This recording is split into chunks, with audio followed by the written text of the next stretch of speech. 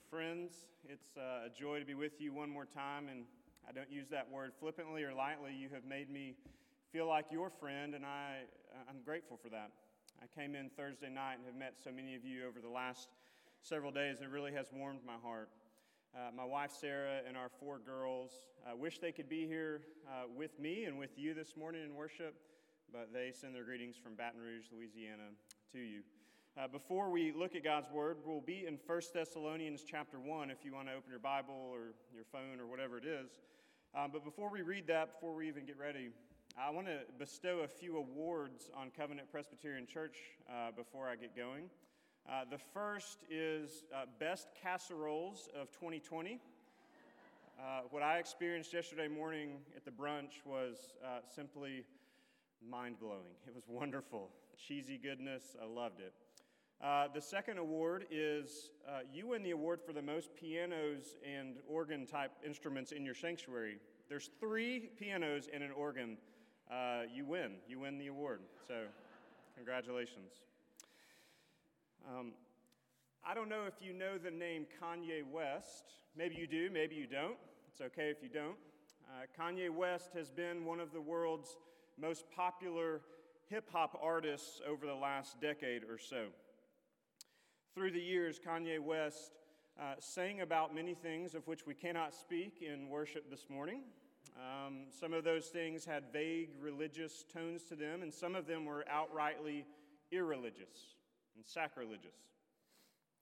Last year, we began to see cracks in the facade of Kanye West. And at the beginning of last fall, Kanye West had professed faith in Jesus Christ, that he had and has become a Christian. And as things like that go, oftentimes we have a mix of joy and exultation, but also fear and, kind of waiting for the next shoe to drop and him do something crazy or denounce the faith or something like that. But by all accounts, it's taking, and that the gospel has actually come to him and he's become a new person. Last fall, popular talk show host Jimmy Kimmel was interviewing Kanye West on his show, and he asked him in that interview and said, "So you're a Christian artist now?" Some of y'all may know what Kanye said in response to that. He said, "I'm a Christian everything now." The name of Kanye's current tour is called Sunday Service, and by all accounts, it's more like a Sunday service in a church than any other hip-hop concert you would probably go to. And on top of that, his most recent record album is entitled Jesus is King. If you know anything about Kanye West, or if you've only heard it now this morning, you would say that this is a miracle, that Kanye West has been converted to Christianity. As we come to worship this morning, we're wrapping up the missions conference, obviously, and on Friday, we took a look at the idea of a 2020 mission of God and asked exactly what is it that we are doing in the church today in partnership with God and his mission. And last night, we looked at the 2020 vision of the church and sought to learn how to communicate the gospel into our particular cultural moment that we find ourselves in. This morning, we are going to take a look at what happens when that mission and when that vision come together and the gospel goes forth in the world. And we're not going to talk about it from a current context, though we could see something like that in Kanye's story. We're going to go back to the book of Thessalonians and see how it happened back in the day with the Apostle Paul. When we hear a story like Kanye, we might well ask, well, how in the world does he get converted to Christianity? How does this happen? And I want to say this, it happens the way that it always happens, that the Word of God comes through somebody, and the Spirit of God opens a heart to receive the Word of God, and they profess faith in Christ. They trust in Jesus for the forgiveness of sins and in the resurrection. And someone is converted. They're brought into the family of God. That's how it happened with Kanye, friends, and that's how it happens every time. It's how it happened with you and with me and with these people in the book of Thessalonians. It's a miraculous work, and we're going to read about it now. 1 Thessalonians 1, verses 2 through 10. This is God's word, and it says, "We give thanks to God always for all of you, constantly mentioning you in our prayers, remembering before our God and Father your work of faith and your labor of love and steadfastness of hope in our Lord Jesus Christ. For we know, brothers loved by God, that he has chosen you, because our gospel came to you not only in word, but also in power, and in the Holy Spirit with full conviction. You know what kind of men we proved to be among you for your sake, and you became imitators of us and of the Lord, for you received the word in much affliction with the joy of the Holy Spirit, so that you became an example to all the believers in Macedonia and in Achaia.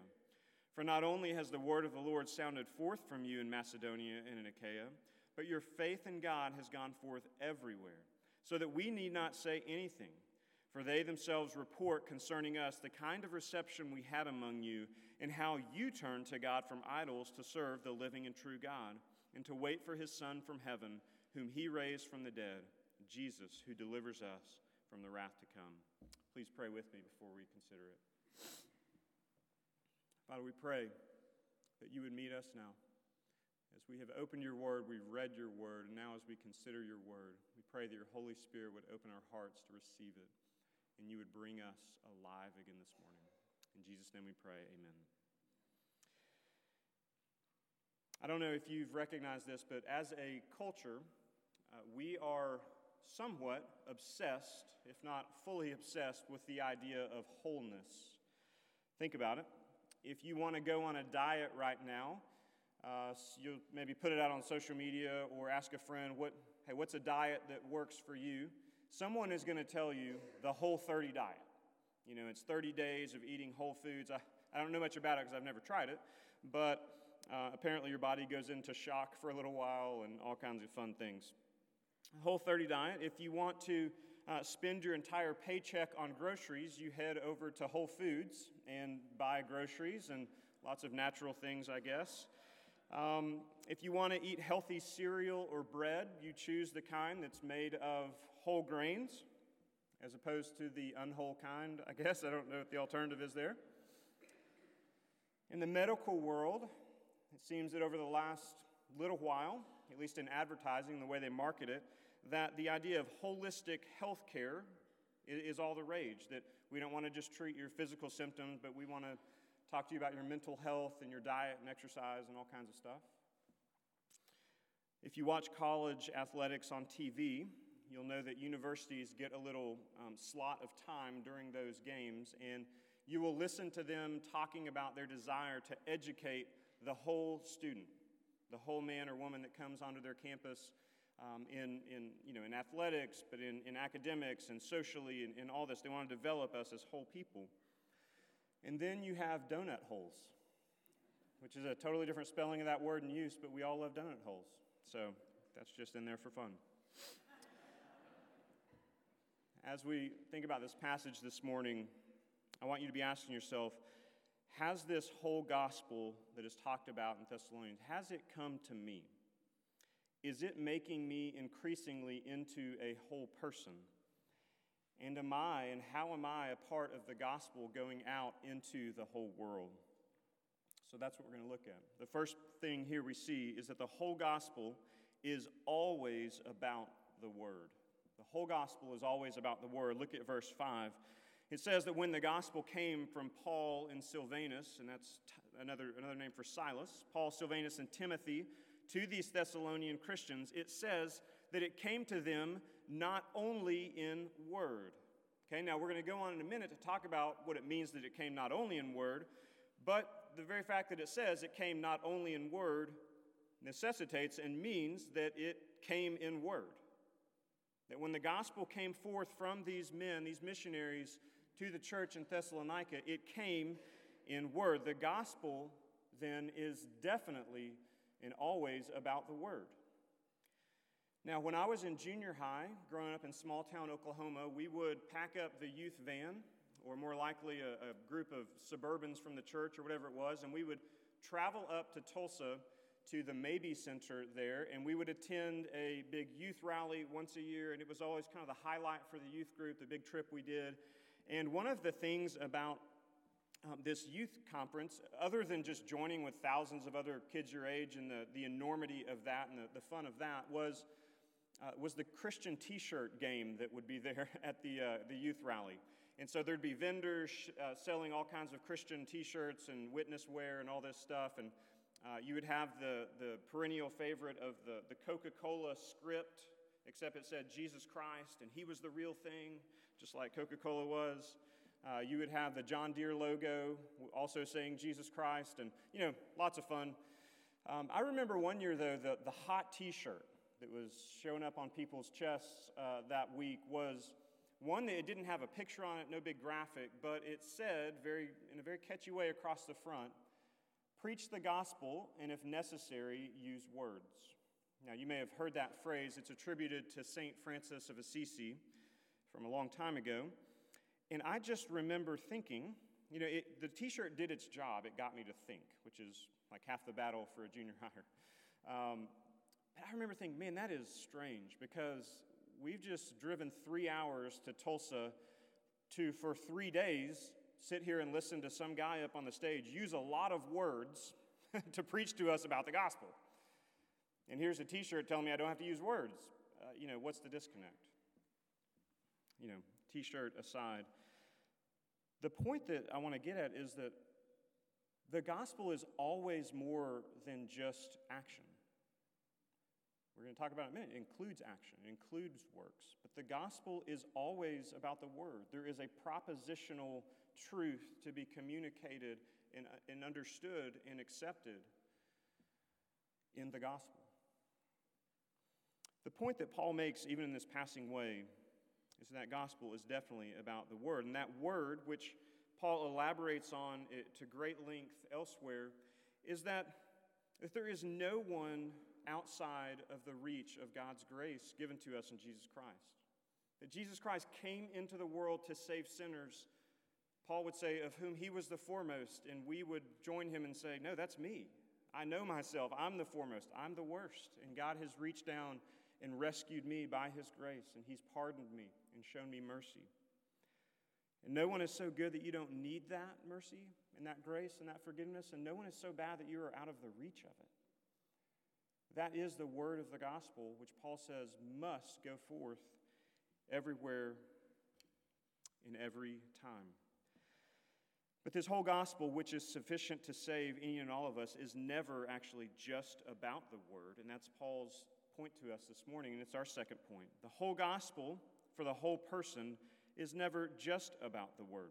Look back at the text beginning in verse 4. It says, "For we know, brothers loved by God, that he has chosen you, because our gospel came to you not only in word, but also in power and in the Holy Spirit and with full conviction. You know what kind of men we proved to be among you for your sake, and you became imitators of us and of the Lord, for you received the word in much affliction with the joy of the Holy Spirit." Now, what's Paul saying here? He's saying that the way that he and these other apostles, these other missionaries knew that the Thessalonian people had been chosen by God, verse 4, the way that they knew that, and they could recognize that, was because the Holy Spirit had taken that gospel word deep down into their hearts, and then they began to see it flowing out into the people's lives. That they could witness the effect that the gospel word had in the lives of these people. And Paul said that you became imitators of us and of the Lord in verses 5 and 6. He said your lives, your actions began to reflect and imitate our very lives and actions. Now, as uncomfortable as it must have made the Apostle Paul to see people imitating him, and as uncomfortable as it might make you and me to consider that, our children see us and watch us and eventually terrifyingly imitate us, Scripture says this is the way it always works. That when the word goes out and when it goes into the lives of people, that those people that we then begin to look around us at other Christians, at pastors, at parents, at people in church, at maybe a peer at school, and we begin to see, okay, what is it that Christians are doing? And we begin to imitate them. Its gospel word flows out into gospel works. We see this actually very pointedly in Jesus' life and ministry. Think about this for a minute. Did Jesus teach the word? For sure. He was in the synagogues every Sabbath. He was teaching them the word. He was itinerant preaching around the countrysides in Judea and Galilee and all over the place. Jesus was obviously very much about the Word. All of his miracles and his great acts of healing and everything, it was always accompanied by the Word, by the preaching of the Word. And repent, the kingdom of God is here. But think also about what Jesus said. He said, there will be many who say to me, Lord, Lord, did we not prophesy in your name? Did we not cast out demons? Didn't we do great work in the community and lead small groups and lead prayer ministries and all these things and volunteer? Didn't we do so much for you, Lord? And Jesus would say, I don't even know you. So what's the warning in that? It's that it is possible to have the Word and to even be preachers and teachers of the Word and to take the Word out, but to actually not know Jesus. That you can be full in your heads but not know how it plays out in your lives. That was Jesus' big warning for the Pharisees, right? That they knew that they were the people of the book. And they knew it. And yet Jesus said, you're whitewashed tombs. You look so nice on the outside, but you're dead on the inside. But Jesus is also saying it's possible that you go do all these things. You have the works, but you don't have the Word. So it's a two-edged sword which puts real flesh and blood to what the Apostle Paul is saying, that when the gospel goes forth, the whole gospel, it has to be both Word and works. And friends, that's a challenge for us this morning. That's a call for us to consider our own lives. Are we just people who do the doctrine thing but really don't do the life application thing? Do we stuff our heads full of meat and potatoes and yet we don't go out and open our arms to the people around us? The Pharisees were crushed by Jesus because he would say, you don't even pay attention to the poor and the vulnerable around you. And when those kind of people would come into their midst, they would back away and shy away into the corner, and Jesus would embrace these people. So it has to be Word and works always. And so you might be asking, all right, preacher boy, so how do I avoid that disconnect? How do I keep from going to one extreme or the other? Well, there's so many ways that we could talk about that, and there's so many ways the Spirit applies the gospel into our lives and takes us on different journeys. But the Apostle Paul names two things very specifically in this passage of how it is that we can avoid that disconnect from just having the Word or just doing the works. Look down in verse 5. He says that one way is to receive the Word with full conviction. To receive the Word with full conviction. The second thing is right in the next verse, 6, that we seek to find joy in the midst of affliction. So we receive the Word with full conviction and we find joy in the midst of affliction.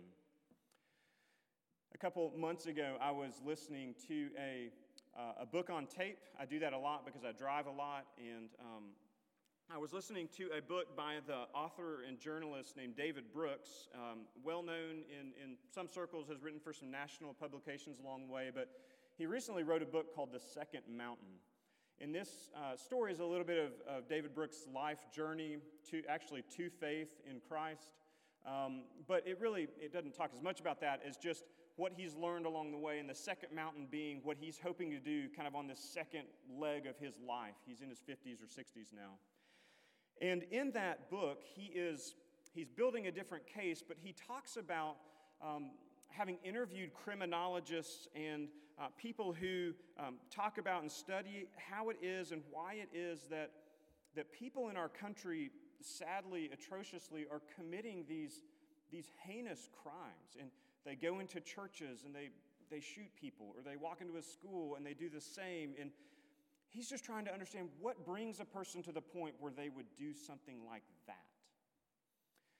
And as he's talking to them, and as those criminologists and sociologists are walking him through the answer to that, what he says and what he finds out is that people who do those horrific acts, that's not the first thing, a light switch flips and they go do something like that. He said, there are hundreds, if not thousands, of smaller doors and other decisions that they've made over the course of their life which lead them to walk through the big door of doing one of those terrible acts.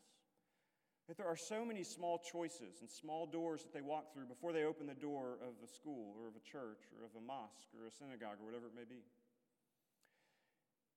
And I thought, man, that sounds like the Christian life in an opposite way. Because you see, growing in the whole gospel with full conviction, finding joy in affliction is not, friends, you know it. It's not something that just happens upon conversion. It's not something that you just decide right now, I'm going to go be fine and I'm going to receive it in full conviction and joy in affliction. It is hundreds and thousands of small daily steps and decisions that we make in following Jesus, repenting of old ways, seeking newness in Christ, turning from the old, embracing the new, apologizing to friends and family members and peers for things we've done and telling them we want to change, and then taking the steps to change. It's so many small decisions along the way. The Christian life, then, it's not like a fad diet. It's not something we just go do for 30 days and then have all of a sudden lost 25 pounds and will be that weight forever. The Christian life is a lifestyle of repentance and life and belief, and then going and doing it again. Repent, believe, go. Repent, believe, go. And to find joy in the midst of affliction, we have to, as Paul says in verse 10, we have to keep our eyes on Jesus and wait for him. Think about what Paul's saying. He's saying that in order to find joy in the midst of your affliction, and if affliction is not your story right now, just hold on, it's coming. But to find joy in the midst of affliction, Paul is saying we have to keep our eyes on Jesus. As the author to Hebrews would say in chapter 12, verse 2, for the joy set before him, he endured the cross. And so when you're in your affliction, you can look at Jesus, who when in his affliction, he found joy. So it is that we can look to him and say, Jesus, I don't understand that. My life doesn't feel full of joy right now, but you had joy in your affliction, so help me to have joy in my affliction. And you see, the key to this is Jesus in his affliction. The reason he had joy in the way he had joy is he knew that cross, that moment of greatest affliction was not the final word for him. He had been telling his friends and all the people, 3 days I'll be in the grave, and then guess what? I'm coming out. Resurrection is the means by which Jesus finds joy and had joy even the hour of his greatest affliction. And so it is, friends, that resurrection is the means by which you can have joy in the midst of your greatest affliction. That resurrection, we talked about it last night. Resurrection was the hallmark of the Christian faith for the Apostle Paul. And it's the thing that as he went to Athens and preached in the Areopagus, it's the thing that people were curious about. Tell me more about that resurrection thing.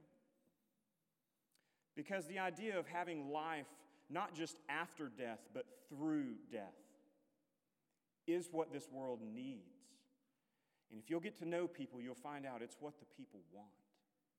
Everybody's trying to run from their pain. Everybody's trying to escape their trial and their difficulty, whether it is in health or in relational matters or in mental matters or in spiritual oppression. People want to be well. And friends, the Christian gospel is how to be ultimately well. In Jesus, it is the resurrection. It is our great hope. It's the whole gospel, which makes us into whole people. And lastly, we see in this passage how that gospel then sends us out into the whole world. Look back, starting in verse 8.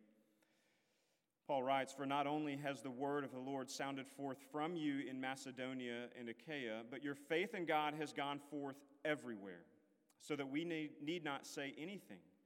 For they themselves report concerning us the kind of reception we had among you, and how you turned to God from idols to serve the living and true God, and to wait for his Son from heaven, whom he raised from the dead, Jesus, who delivers us from the wrath to come. A couple of things I want us to see here. Notice that in verse 8, the word has sounded forth so strongly from the Thessalonians that it has traveled not only regionally to Macedonia and Achaia, but that's amazing enough back in that day, right? Because they didn't have too many cars, right? So for that gospel to go forth, like people were putting on their sandals or they're getting on their camel and they are headed out at like 2 miles an hour. But that gospel had gone forth throughout the region. Central Arkansas had been reached with the gospel back in that day. But it had gone further than that. It's gone beyond that everywhere, it says. So much so that this gospel had gone forth in such power that Paul says that we didn't even need to say anything. Can you imagine a pastor not needing to say anything? Paul's like, man, y'all are doing such a good job at taking this gospel out that we kicked it back for a little while because y'all were doing the work of the gospel. You were on mission and you were taking it far and abroad. Miracle of miracles. Verse 9, something more. It says that they report concerning us. Now, who is the they? It's the people who had been reached. It is the Macedonians and the Achaeans and the everywhereans. Wherever that gospel had gone out everywhere, they're part of the they in that word. They were reporting concerning us, how the Thessalonians treated us, the reception that they had given to them, and also how they had turned from idolatry. The witness of the gospel in the word and works, it had traveled out into the whole world. The whole gospel had gone out to the whole world. They're talking about the reception they received, how they were welcomed. Do you know that when you welcome people in the name of Jesus into your life and into your home and into your story, and as you seek to get to know them and enter into their life and their world and their story, that the very testimony of that work can travel? Then again, as we talked about last night, we hope, and it is our prayer as Christians, that as others interact with us, we are not known primarily by the things that we hate and the things that we are against, but we are known first and foremost by our love one for another. Is that true of you? Is that what people would say is on the tip of your tongue as you engage others and as you hit enter on Facebook and put that thing out there? Are you known by your love one for another, or more so by the things that you are against? The word and works have gone forth. Now, I get it. We're reading a testimony of how the gospel went forth in the Bible. Like, there is no bigger hall of fame than what we've read right now. And you're thinking, man, but that's the church in Thessalonica. That's a big deal. And here we are in Little Rock on top of this hill, and there's 150 of us. What about little old us?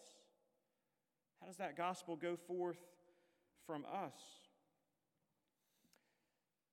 In year 2000, a little startup called Netflix, I don't know if y'all have heard of it. If you're older, maybe you haven't, but Netflix is a movie streaming, TV streaming company that you take the internet and you get movies and everything in your living room right now. It's worth about $60 billion in market cap right now. It's a pretty big deal. In year 2000, as Netflix was just starting up, the founders of that little enterprise, they were on their last leg. The year 2000 .com kind of bubble had happened, and they didn't know how they were going to last. And so as a last-ditch effort, this group of execs from Netflix flew out to Dallas, Texas, to meet with the behemoth of the industry, to meet with Blockbuster. Now, Blockbuster had been in its own predicament as they had seen kind of what was coming with the internet, but they were doubling down on videos, right? The brick and mortar store, Blockbuster Rentals. If you don't know what Blockbuster is, talk to your parents or your grandparents. But they flew out to Dallas and they went to the headquarters of Blockbuster and they sat down with the execs of Blockbuster. And the CEO of Blockbuster at the time was a man by the name of John Antioco. And as Netflix pitched their idea to Blockbuster, hoping that Blockbuster would acquire them, and the Netflix people had talked about how they could help Blockbuster and how Blockbuster could obviously help them. And the Blockbuster CEO asked Reed Hastings, the CEO of Netflix, what he thought Netflix was worth. And Reed said, "We'll let you buy us for $50 million. And he said, in looking at John Antioco, that he was trying to be nice, but he said he kind of started like smiling, and he was trying not to laugh at poor little CEO of Netflix. And what he said next would be his undoing. He said, The dot-com hysteria is completely overblown. The Blockbuster CEO was saying the internet's not going to make it. And so Reed Hastings and his Netflix buddies walked out of there very sad because they thought they were done. Well, there is only one Blockbuster store remaining in the world today. It's in West Bend, Oregon, and it's a joke. It actually is kind of a joke. They have a Twitter account, and people visit there to kind of show their kids, hey, this is how we used to do movies. John Antioco looked at Reed Hastings and said, you're so small and insignificant, we're not giving you any money. Friends, when we think about how the gospel goes forth throughout the world from Little Rock, Arkansas, from Covenant Presbyterian Church, right here this morning after a missions conference, you may feel small and insignificant. You may never have thought you had anything to do with the worldwide reach of the gospel. But I am here to tell you something this morning. The hysteria of the gospel is not overblown. The internet has nothing on the power of God by His Holy Spirit to reach people in this world like we have never seen. Jerry Gibson talked about it. Jim Roten was a part of it. The other missionaries have talked to you all weekend about how the gospel goes forth. And in just a moment, you're going to have an opportunity to respond to that. But before you do write anything on that pledge card, I want you to realize that you are not small and insignificant. That if the Lord Jesus Christ has reached you, and if the Lord Jesus Christ has reached Kanye West, the Lord Jesus Christ can reach peoples in nations that have never heard of Him. And the gates of hell, which those nations seem to be behind right now, those gates of hell should be terrified in a way that John Antioco at Blockbuster should have been terrified, because a new day was coming. And Jesus has promised that every tongue, tribe, people, and nation will know Him. And what a privilege that God gives us the opportunity to partner with Him in that gospel.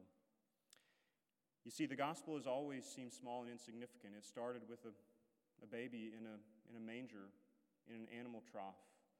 And that baby would grow up, and he would teach people who didn't want to listen, and he would be made fun of, and he would ultimately be spit and mocked and hung on a cross, dying outside of the city by himself. Small and insignificant seeming. And then he comes out of the tomb, and one person hears about it, and she runs off and tells her friends, and those friends then go and tell their friends, and then Jesus comes back, and 500 people see him, and the Apostle Paul starts writing letters about it and spreading it throughout the Middle East and throughout the ancient Roman world, and then that goes to Europe, and that goes to America, and that goes to Africa and Asia. Friends, the gospel is going to win because Jesus wins. And so what we get to do this morning, and what you get to do every day of your life, is you get to choose to be on that team. And how am I going to be a part of it? How am I going to support it, fund it, pray for it? Go and be where Jesus is at work. Because cheer up this morning. He wins.